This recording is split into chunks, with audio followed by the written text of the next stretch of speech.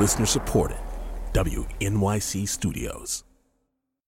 Like, I usually print out 4 pages of notes for every interview I do. And if someone has written a book, I will read it. I will read it twice. And I will write out all these notes, make like minute points of everything I may want to touch on, read it over and over and over and over again up until I get to the person's door, and then I fold it up and I put it away. How does an initial spark of an idea grow to become a podcast? How do you know if it's even a good idea to start with? I'm Dessa, the host of Work It, the podcast, a compilation of some of the best moments from the live event.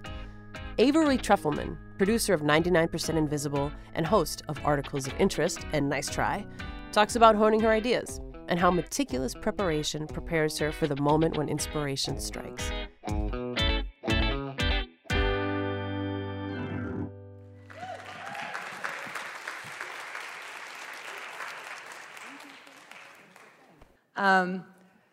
So I just have to say thank you so much for having me and for coming to listen to this session. And it's not important and it doesn't matter, but you all look amazing. Like, the fashion at this conference is incredible. I can't believe it.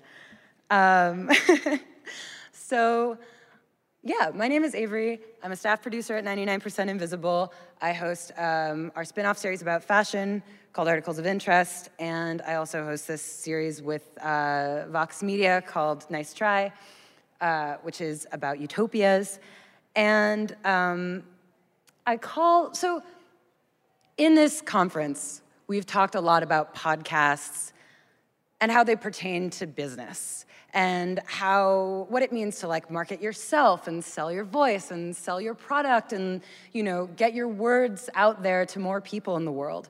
But, you know, with this exciting profusion of new business opportunities and new listeners and new markets, there is always, like, we want to keep podcasts from just being a product or just being content.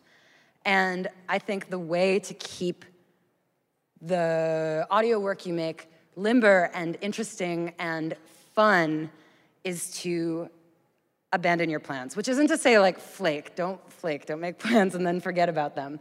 But this is really about not just staying in a studio, like going out into the field and taking risks. And I'm just gonna use a pretty extreme example of a time it went really off the rails for me, and how it actually benefited the final product.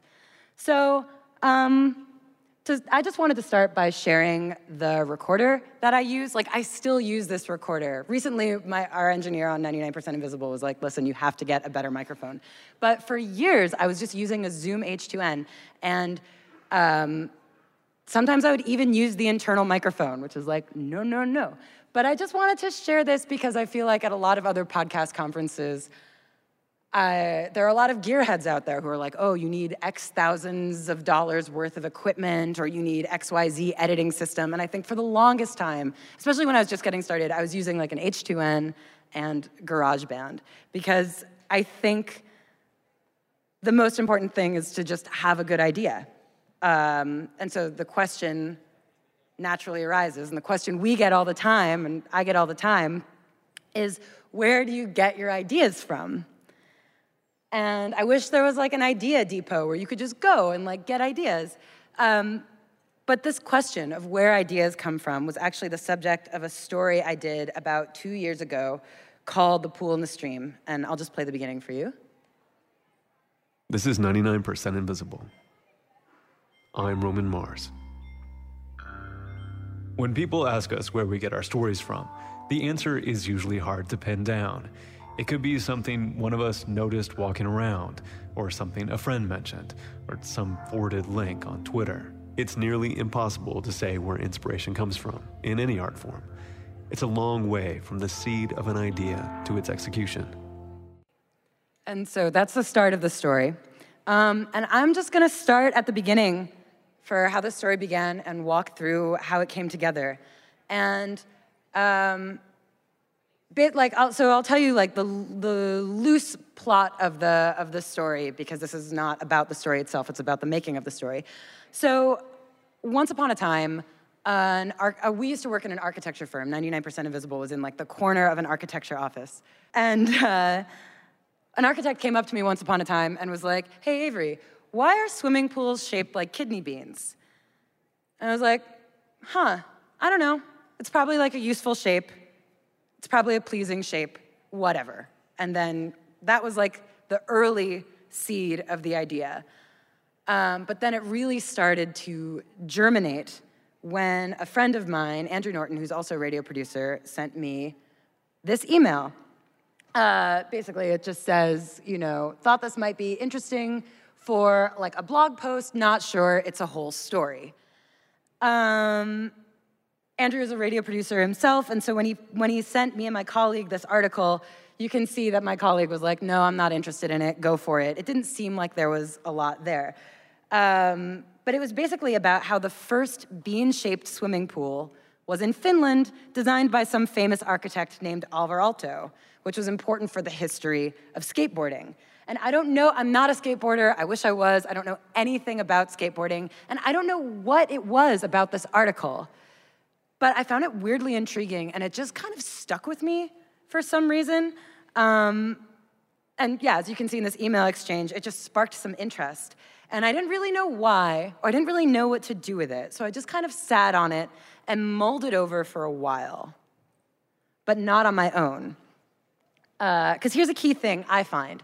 I really need to talk about my ideas and what I'm working on and what I'm thinking about. I absolutely have empathy for those writers and thinkers and artists who don't want to share their works in progress, because I think it's a Mary McCarthy quote that's like, to advertise one's aspirations is to broadcast one's failures. Like, I get that. But you just never know who's gonna know something. And so anyone who knows me knows at a party, I'm always grabbing a friend and being like, can I tell you about what I'm working on? I'm really bad at small talk. I'm like, all right, here's what I've got going on. I'm thinking about kidney-shaped swimming pools. Do you know anything? And it's really, really helpful. So one afternoon, I was having coffee with a friend of mine, and I mentioned this article about like kidney-shaped swimming pools and why they were important to skateboarding, and he told me about this documentary called Dogtown and Z-Boys, which is very famous, but I had never seen it before. So I bought it and I watched it a bunch of times. It's all about the history of skateboarding and the way that skateboarding evolved from surfing when a bunch of bored kids in Venice Beach were looking for something to do when the waves were bad. And it was during this huge drought in Southern California, everyone was forced to empty all their swimming pools. And so there were all these empty, curvy swimming pools. And these skate rats would like break into people's backyards and they would skate in these empty pools. And it totally changed the way skateboarding worked as a sport. Because before this time, skateboarding was just kind of something you did on a flat surface. The tricks were like standing on your head or like lifting one leg. They weren't low to the ground. They weren't imitating surfing in this way. So these kids kind of like furthered surfing as an art form. And they were able to do this because there were so many empty kidney-shaped pools all over Los Angeles.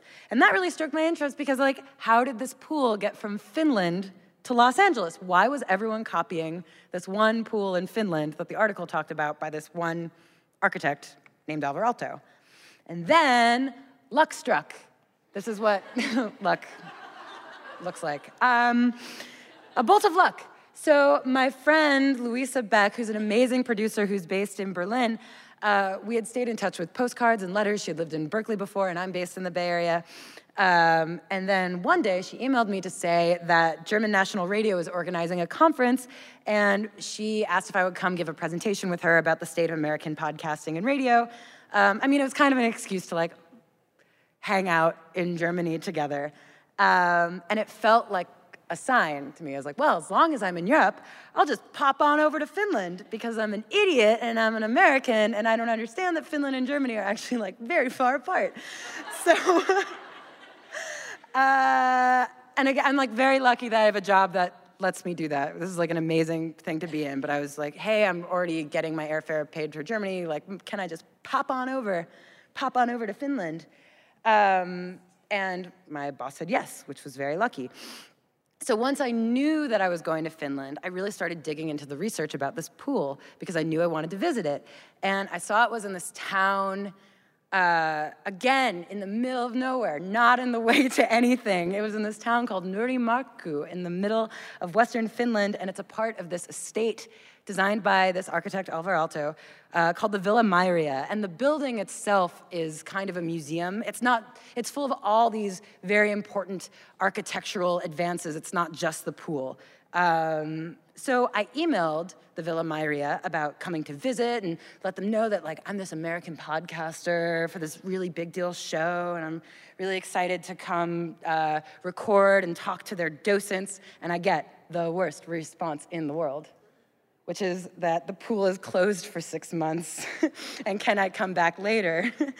And I emailed them again, like, please, please, please, please, please, please, please, can we just, like, stand next to the pool and, like, pretend that we're in it, like, please, please. And Finns do not give a shit about American podcasts.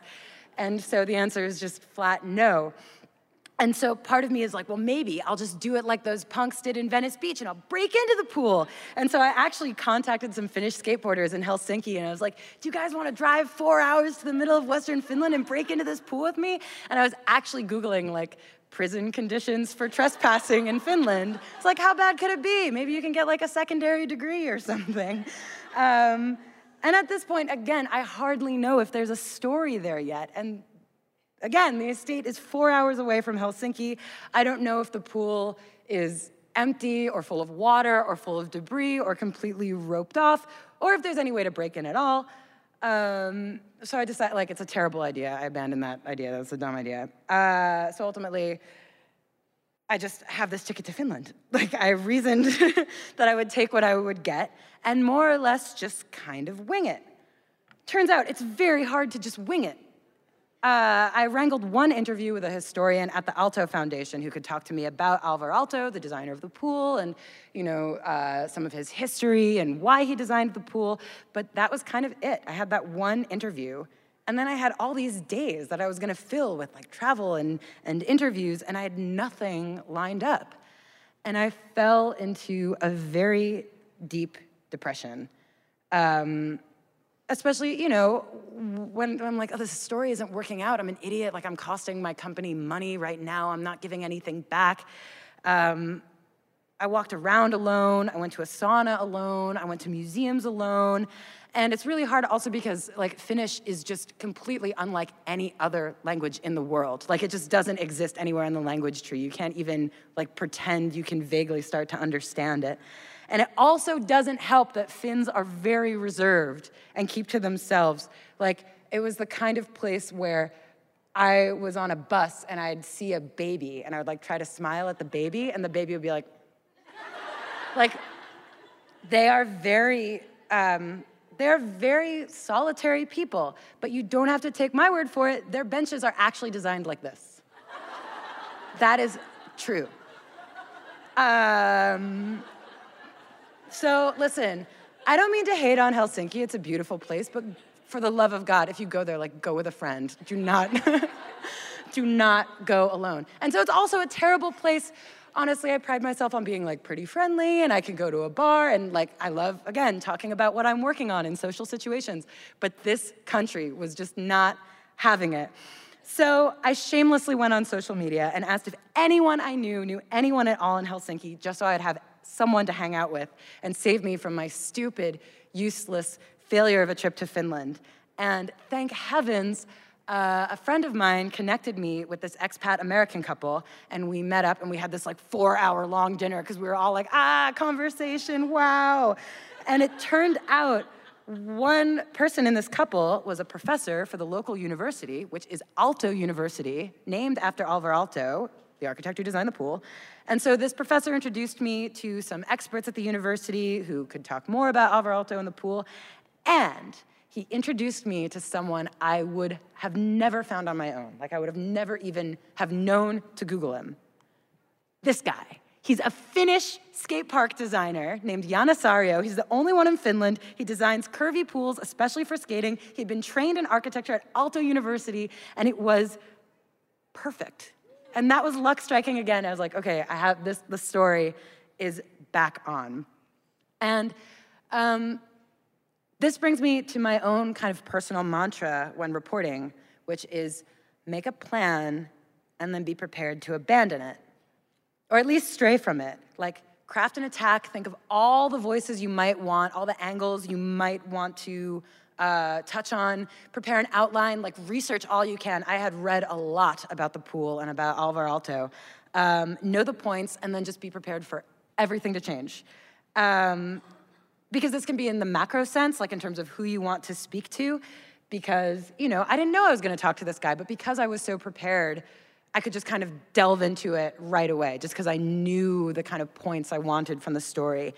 And this also is in the micro sense, in terms of every single interview. Like, here, like this is an example. Like, I usually print out 4 pages of notes for every interview I do. And if someone has written a book, I will read it twice. And I will write out all these notes, make like minute points of everything I may want to touch on, read it over and over and over and over again, up until I get to the person's door, and then I fold it up and I put it away. And oftentimes they don't even know that I've prepared this much for an interview.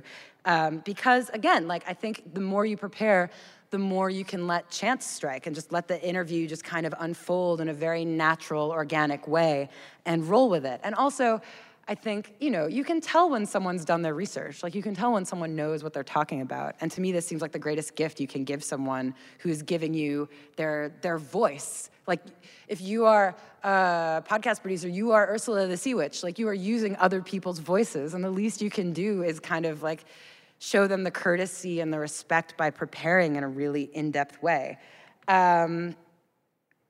So yeah.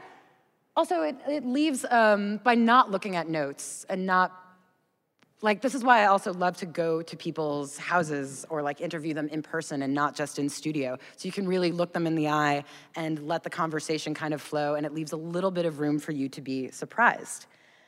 And that's the best thing, when you can learn something new in the course of an interview and you can get your reaction in there. So after I got back from Finland, I was like, okay, I have to figure out the rest of the story. I knew I had to talk to the director of Dogtown and Z-Boys because I wanted to talk about skateboarding and how it related to this pool in some way. And after lots of emailing and cajoling, I was finally able to talk to the director of this documentary. But as you know, the documentary, Dogtown and Z-Boys, is a fairly popular movie. And I didn't just want the director more or less summarizing what the movie was about. And so I needed to find a way to make the scene come to life, which brings me to the next key thing in reporting, which is to bring in the action. And action doesn't necessarily mean something thrilling and wild. Again, it's another reason I like to go to people's houses or meet them face to face, just in the off chance they're like, actually, can I show you what I mean? Or like, hey, I have this scrapbook all about it. It just, like, ask them to show you something or to go somewhere or look at something together. Because it really just makes the tape come alive. So in this case, when I wanted to talk about the history of skateboarding and what it had to do with this curvy pool, I knew that Thrasher magazine, the insanely popular skateboard magazine, was based in San Francisco, and I heard that their editor-in-chief, this guy Jake Phelps, was a real character. He actually died, like, earlier this year, so rest in peace, Jake Phelps. After much back and forth, I booked an interview with him to talk about the importance of skating in pools, and the interview went terribly. Do you know the story about, like, where the bean-shaped pool comes from? The bean shape? What's the bean shape? I don't know. The right henny kidney? Is that what it's called? Well, yeah. You don't call it bean shaped. I don't know. He was really rude. He, like, touched my face, whatever.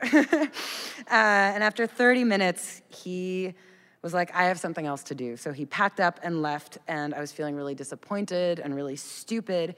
So a friend of mine worked at a coffee shop near the Thrasher headquarters, so I just went there and I sulked for a little bit. And then when I hopped on the bus home, lo and behold, Jake Phelps was on the bus with a skateboarder friend of his, and they had their skateboards. And then this is kind of the, like, shameless part. I ran up to them and I was like, hey, where are you going? Can I come with you? And it turned out they were going to skate just in an abandoned lot nearby. And I just trailed them. Can't skate here? Oh man, it looks so good. Just one broken leg, please. So this is another way that, like, these were not my plans. It's just kind of like inviting. It was very lucky, but I do think that there's a way to invite luck by preparing and also by being shameless. And, you know, Jake was not the nicest to me, but it was a very entertaining interview. So it wasn't like a bad interview. You know, like a dull, lifeless interview is a bad interview. And I think that's how you can really bring in the action. I mean, okay. I also never do pre-interviews, like ever, because I do think there's a way to make everyone a good talker, especially if you go to them in person and you like point things out to them and really engage with them. I do think it's hard in a studio if someone's kind of like a dull talker and you can't be there in the room with them. But I think, you know, asking how something in their home or office pertains to the story at hand, or getting them to demonstrate or show you something, getting them outside, out into the field, it just makes it very like lively and fun. And so after I interviewed the, oh yeah, that's luck. And so after I interviewed the skateboarders at Thrasher and talked with the director of Dogtown and Z-Boys, I still need to figure out how those two worlds connected. Like, how did this pool in Finland get to Southern California? And in that initial article that my friend Andrew sent me that I somehow got fixated on, it mentioned this, it made this passing mention to this landscape architect named Thomas Church, and that he was the bridge between these worlds. So I started with Google, of course, and I found out that this landscape architect, Thomas Church, made what is thought to be the first kidney-shaped pool in the United States, and it's actually in Northern California. It's in Sonoma County, just north of San Francisco, and not too far from me. And I knew I wanted to visit, again, to just like be there and just see it and get the sounds of whatever, the sounds of the concrete, the sounds of birds chirping around the pool, just to check it out. And the thing is, this pool is not like a museum. It's just someone's pool. It's just someone's private house. It's not like there are listings or hours or contact information or anything. And actually, this ended up being the hardest section to make. I ended up calling a lot of landscape architects and architecture guides, just begging them to let me interview an expert who could speak about this property, asking if anyone knew anyone who could put me in touch with the family who lives there. Again, going to parties and being like, hey, does anyone know anything about like the Donald Garden? Like, just trying to get in touch with the family who lived there. And again, this was another moment where preparation worked really well. Like, because I had done research about Alvar Aalto, about skateboarding, about this pool, you know, if an expert called me back or if someone wanted to talk out of the blue, I could really, like, people could tell I knew what I was talking about. So blah, blah, blah, long story short, I finally received an invitation to go see the pool myself. And again, I knew I wanted to bring in the action, so I wore my bathing suit beneath all my clothes. And when we got to the pool, I asked if I could jump in.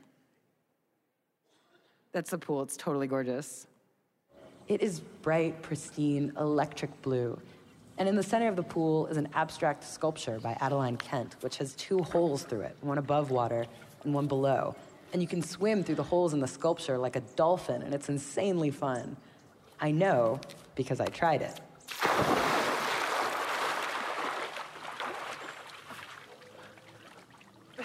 The pool overlooks acres of dusty ranching property. And that was just recorded with a Zoom H2n. Like, no producer, just like me in a bathing suit and like my internal microphone. Oh, and the other thing that whenever I'm in an environment, because, you know, this is something unique about making a show about architecture and design, but I do think it applies to many shows. Like, when you go to a place, I like to just use my recorder not only for interviews, but also for notes. Like, I'll look around at the landscape and see what I see and what I smell and how it feels to be there, just to like use for writing later. So yeah, remark on the moment is another little trick as a way of illustrating the piece. And so then the way that that pool spread to Southern California was because that pool was like a hallmark of fancy modernist design, because it wasn't a garden, right? It was like concrete and a pool. It wasn't rows and rows of flowers. And so Sunset Magazine really picked up on this new concept for like a garden that was just lawn and concrete and pool, and put it all over Sunset Magazine, and it was really attractive to a lot of Americans who were moving to California and didn't really know the climate, didn't really know how to build a traditional garden in their backyards, and so they kind of just copied the Donald Garden. And so, long story short, that is why there are so many kidney-shaped swimming pools in Southern California. And the connection to Finland is that Thomas Church went to Finland and met Alvar Aalto, saw his pool. There's like a whole crazy thread of connection that brought this pool from Finland to Southern California. But then I was like, how to put this together? Like, where do I begin? Do I start with the skateboarders? Do I start in Finland? Do I start with the middle? Like, do I start talking about this pool in Sonoma? So before I do anything, before I lay out the beats of the story or know the way I want it to go, after every single interview, I do something that is very impractical and very stupid, but I can't help myself. And it's that I transcribe the entire interview in its entirety, which you don't have to do anymore. Like, there are robots that do a pretty good job at that now. And it's not like I'm good at it either. Like, it takes forever, it's agonizing, I hate it so much, it's really slow. It feels like hell when I'm in it. It's my least favorite part, but here's why I struggle through it. You're gonna find a way to dick off anyway. Like, you're gonna find a way to procrastinate. And this is a way to get really, really, really familiar with the tape. And it also, I feel like I really know it backwards and forwards, and all the while I'm transcribing, I'm going to parties and I'm pulling people aside and asking for their thoughts. I'm really like marinating in it and thinking about it for as long as it takes, like weeks. Like, it takes forever to transcribe stuff. And the other thing is, especially for people who are really starting out in podcasting, I mean, this is how I learned. Like, I had to listen to myself do interviews and like cringe at the stupid mistakes I made. And it felt like I was performing for the future me. Like, now when I do an interview, I know I'm performing for the future me that has to transcribe that shit. And I know I have to do a good job. I really can't recommend it enough. It's awful and it sucks. But listen, the rest of our jobs are so, so, so fun and cool. So we can just do this one awful thing. But that's the other thing. Like, once I take the time to transcribe everything by hand, the writing comes really quickly. Like, I've spent so long thinking about it and thinking about the way it's gonna go, I can actually write a first draft fairly quickly. And so it's way less daunting than looking at a plain white page, you know, by like just transcribing everything and practicing writing about the topic at hand. And then, of course, you know, the first draft is terrible. Like, it's not a good first draft, but I do it quickly, which gets you right into the editing. And so when I think about editing, I think about this video made by Charles and Ray Eames called Powers of 10. Unfortunately, this GIF is really fast, but you get the idea. But it basically starts out with this couple sitting in a park in Chicago, having a picnic, and then it zooms all the way out into the far reaches of the Milky Way, and then it zooms in into the man's hand, like down into his skin cells. And I think about Powers of 10 when it comes to editing because so much of it is about scope, especially when you're talking about something that appears to be mundane, like how far out do you want to zoom, how far in do you want to zoom?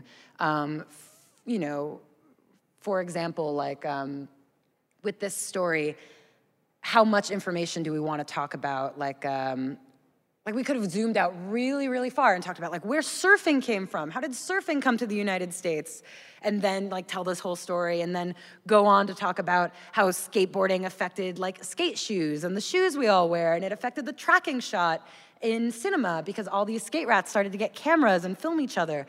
Like you could, so we had to like confine it and be like, all right, what scope are we covering? And we also could have zoomed like way in and talked about the concrete development that made these kinds of curvy pools popular, which is shotcrete. Like there are just so many things that we could have talked about, and it was about whittling them down and finding the right balance. Because everything is interesting if you zoom all the way out or all the way in. Like everything has an amazing history, a lot of things have an amazing history, and a lot of things have an amazing long tail to them. So yeah, like, you know, for example, if you're interviewing, say, like an asylum seeker from China, like how much do you want to make it about their life and how much do you want to make it about like the situation they're coming from? Like you have to figure out how far to zoom in and how far to zoom out. And also, in editing, you're zooming in and out again when you're trying to think of what scenes to dwell in. Like, how long should we focus on skateboarding versus how long should we focus on Finland versus how long should we focus on landscape architecture in the West Coast? Yeah, and I find, in audio, it's pretty hard to jump around with a lot of flashbacks and flash forwards because it is a linear medium. I think it was Julie Schneider from This American Life who said there are two ways to tell a story, which is chronological and then a hint and then chronological, or like preview scene then chronological. So I find like in radio we tend to play with the way that time is parceled, not constructed. But who knows? Maybe that'll change. My amazing editor, Delaney Hall, on staff determined that the skateboarders were more interesting than the property in Sonoma, so we started with the skateboarders. We zoomed in on them a little more. That's definitely the biggest part. We shortened the part about the property in Sonoma, more or less described it, jumped in the pool, moved on. And the nice thing is no one realizes in the course of this story that I didn't actually make it to the pool in Finland because the splash in the pool in Sonoma is so loud. So that's my dirty little secret. And so, yeah, and the other thing about this story, it combines these three different things, this pool and where it came from in Finland, these skateboarders, and this landscape architect, and it's really woven together by a lot of writing. This is like a very writing-heavy story. And I just wanted to share this really interesting thing about radio writing that Adam Davidson said on the Longform podcast when he was comparing writing for The New Yorker versus writing for radio. He was like, writing for, when you write for print, it's your job to be as like beautiful and flowery and poetic and be the star voice, and then you bring in expert voices to corroborate and be like, yes, that's correct, what he said.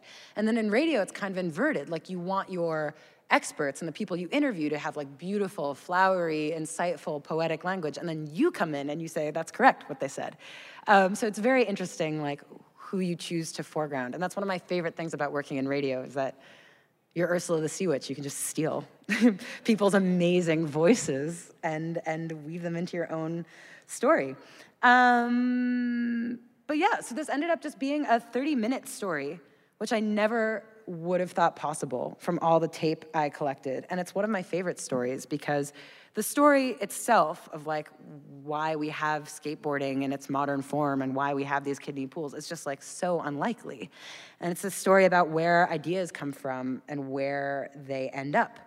And the other thing about it, like the new, most recent thing about it is ever since we aired this story 2 years ago, this guy in Columbus, Indiana, which is this amazing modernist hub in the Midwest. It's this like small city full of incredible buildings by some of the most famous mid-century modern architects, heard this story and decided that his town needed the town of Columbus, Indiana, needed a new skate park. And he hired Jana, the Finnish skate park architect, because he heard this story. And so the chain of inspiration from like the original pool in the middle of Western Finland out to Sonoma County, to Southern California, and now to this like skate park in Columbus, Indiana, like the chain of inspiration just keeps on going. And I feel so lucky to be a part of it. And I feel so lucky to have woven myself into this story just by telling it. And it was done with a lot of luck and a lot of coincidence, but I really do believe that those elements can be summoned to a degree with a lot of preparation and research and an open mind and a willingness to abandon your plans. So, thank you.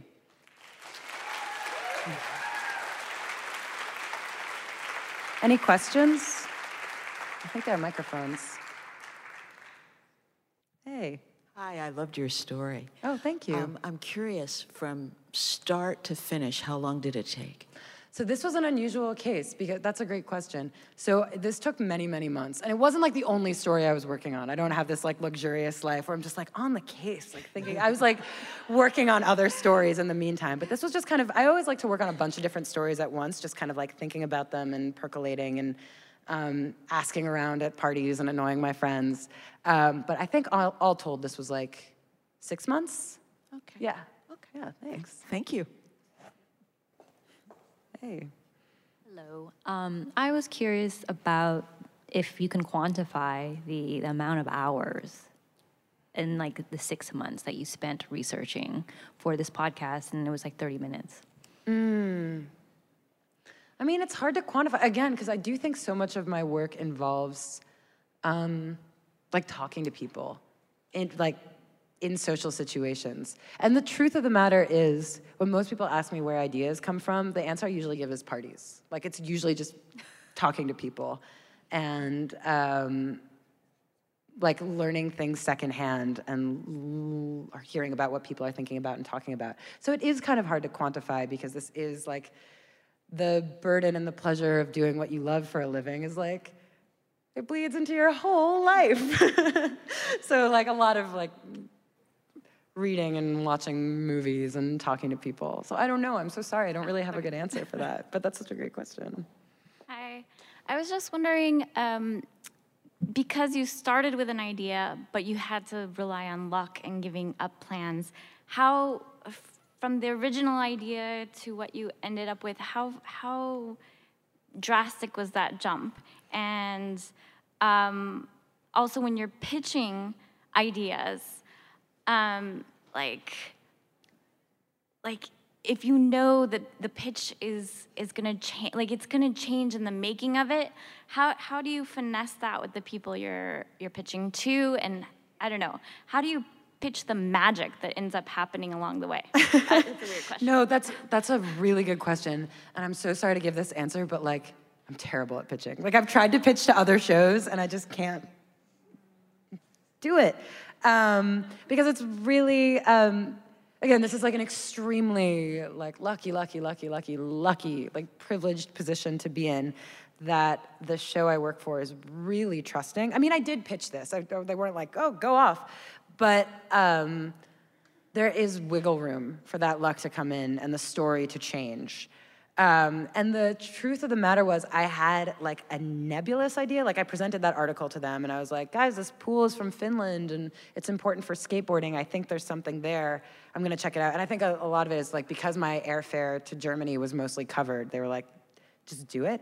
But no, I mean, honestly, for the most part, my stories change all the time from like pitch to final thing. Because I feel like if you already know the whole story, then like, why do you need to report it, you know? There should be a degree of surprise, and I guess it just depends on the organization that you're pitching to, how much of that how much room for wiggle room and change they're willing to accommodate. And I feel like, you know, we get that sometimes, that freelancers will call us and be like, hey, this story is evolving, it's changing in this different way, and usually we're down to consider it and talk about it and flesh it out, because usually it's more interesting. People very rarely are like, hey, sorry, the story's actually like way more boring than I thought. So yeah, thank you. How do you process the emotions around spending 6 months with a story and then getting the 30 minutes out of it? Do you ever feel like, oh man, but all the rest of it, maybe we could do something else. Maybe we could do like a post or a blog or this or that. You know, like how do you process that? Oh man. I mean, it's almost just like kind of twice distilled whiskey. It feels like at the end of the day, it's like, aha, yes, it's like all it is. And like, I know that all the work and all the reading and all the talking to people at parties, like, I know it's gonna end up as something small. And honestly, 30 minutes was like way longer than what I thought it was. At the time, most 99% invisible stories were like 15 minutes. So I was like, hot diggity, this is a long story. Yeah, but I think that's also why I work on a lot of different stories all at once, to not get too emotionally invested and be like, this is the greatest story I have ever made. Because this was a lark and it could have fallen apart at any moment. I'd say the only like real emotional hardship was being in Finland and thinking that the whole thing was a waste of time and the whole thing was a failure. Like, that is the only thing that makes me sad, if it seems like it's for naught. So I guess it just makes me, I'm just glad that it turned into something at all, you know? Thank you. Hey. I know it might depend, like, in between, like, topics or stories, but, like, how much research do you usually do before being like, oh yeah, this is worth doing something about, or like, oh, this is gonna suck. This is actually not that interesting. Like how much, how far are you ready to go? Like how much time are you ready to spend researching something before deciding, not great, or yeah, let's do this? That's a great question. I usually read a book. I read like a book. And then I usually the way it works is like, hear something at a party, get a book, read the book, probably read it twice, see if I like it. And you can tell if you find and that's another reason I like talking to people at parties, because if you find yourself excited to talk about it, and you can hear yourself like really coming alive, and they're interested in it, and you're interested in it, like it cooks, like it works. And I feel like because what we do is, we're speaking, we're communicating to people, and we're so lucky to be able to try it out in real life with the people around us whose opinions we respect. And I think that's usually the test for me. It's like, do I love it? Do the people around me love it? And I've certainly had moments where I'm like, why isn't everyone interested in this thing I'm interested in? Which are hard, but you find it out in good time. But yeah. Hi, Avery. Hi, Carrie. How are you? All right, how are you doing? Well, you know that I don't produce stories or cut tape, but I just wanted to say that I found everything you said to be kind of prescient and easy to apply in lots of other things around podcasting. Huh. And so I just wanted to give you a nice shout out because I was totally engaged the whole time, and I'm not about to go to Finland and make a story, but I thought that there are so many lessons about prepare, but don't get too emotionally involved. Think about how you're going to edit. Think about what you're saying. There's so many aspects of a creative process that you could apply around raising money, around managing, around all kinds of things. And so, thank you. I thought it was really great. Thank you so much. I really appreciate that. Yeah. And I do think that there is this kind of bro-y, there are some podcasts out there where don't prepare at all, just kind of dive in. And I do think that there's a gentle balance between wing it, be prepared to wing it, but do your homework. So yeah, thank you. Actually, I do not have any specific question, but I want to say also thank you, because thanks. I love the way how you describe Finns. I'm from Finland. We are just like that. See, describe. Is it true? Are you the happiest country in the world? We might be. We ourselves, we don't believe in that. I know, you love to complain. Yeah, and it was so nice to hear the story about the pool, because I know Alvar Aalto, but I didn't know the story. Oh, amazing. So that was so nice. Thank you very much. Oh, thanks. Sorry. You've given me a very lovely, simple word for a thing I realize I've been wrestling with so much, which is simply scope. Do you have any personal indications for yourself when you're when you realize you're too zoomed in or too zoomed out on your latest draft? What is that honing like for you? What does it feel like for you? That's another thing. Okay, another reason. I feel like the main takeaway is go to parties, drink too much, tell your story to everyone. Because I do feel like that's another thing that I practice telling. I do practice telling the story to people. And I always try starting it in different places or including different things. And you can see when you're going on too long. You can see when someone's not interested. So that's one thing. And then the other thing is just I'm very lucky to be on a team with amazing editors. So yeah, I'd say that all kind of happens before the writing process and conversations at parties, or it happens after with the editor. But usually in the moment, I'm this is all gold. I'm a genius. None of these can go away. The scope is infinite. So yeah, I don't know. It's hard to think, it's hard to apply if you're working on something entirely by yourself. Definitely need other inputs. Yeah, thanks.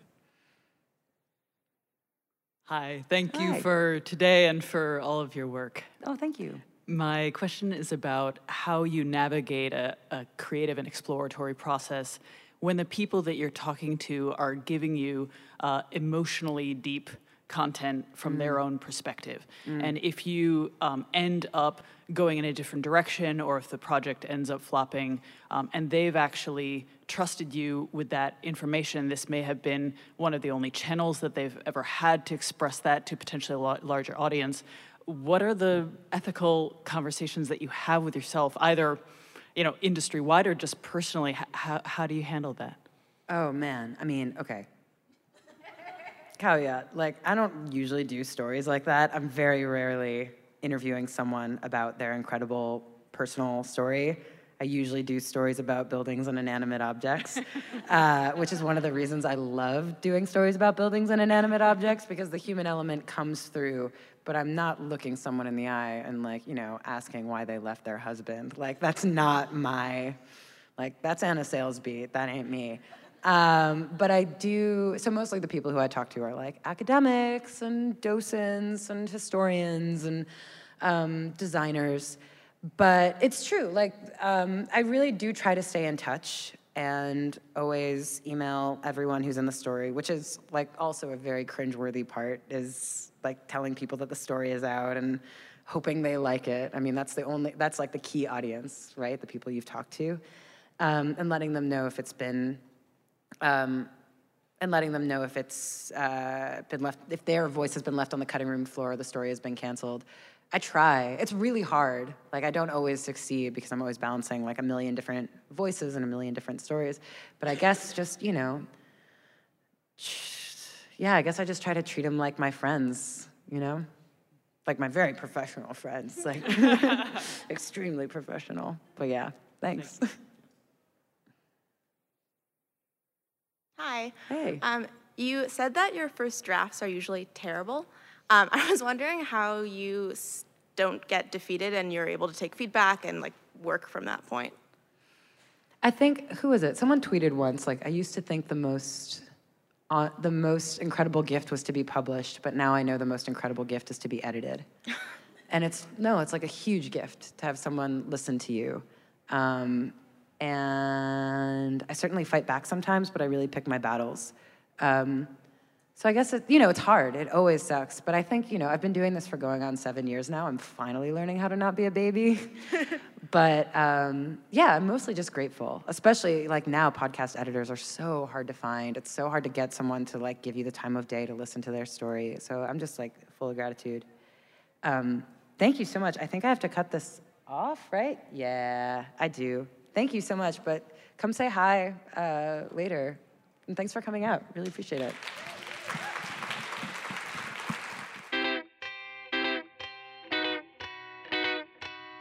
That was Avery Trufelman speaking at the 2019 Work It Festival.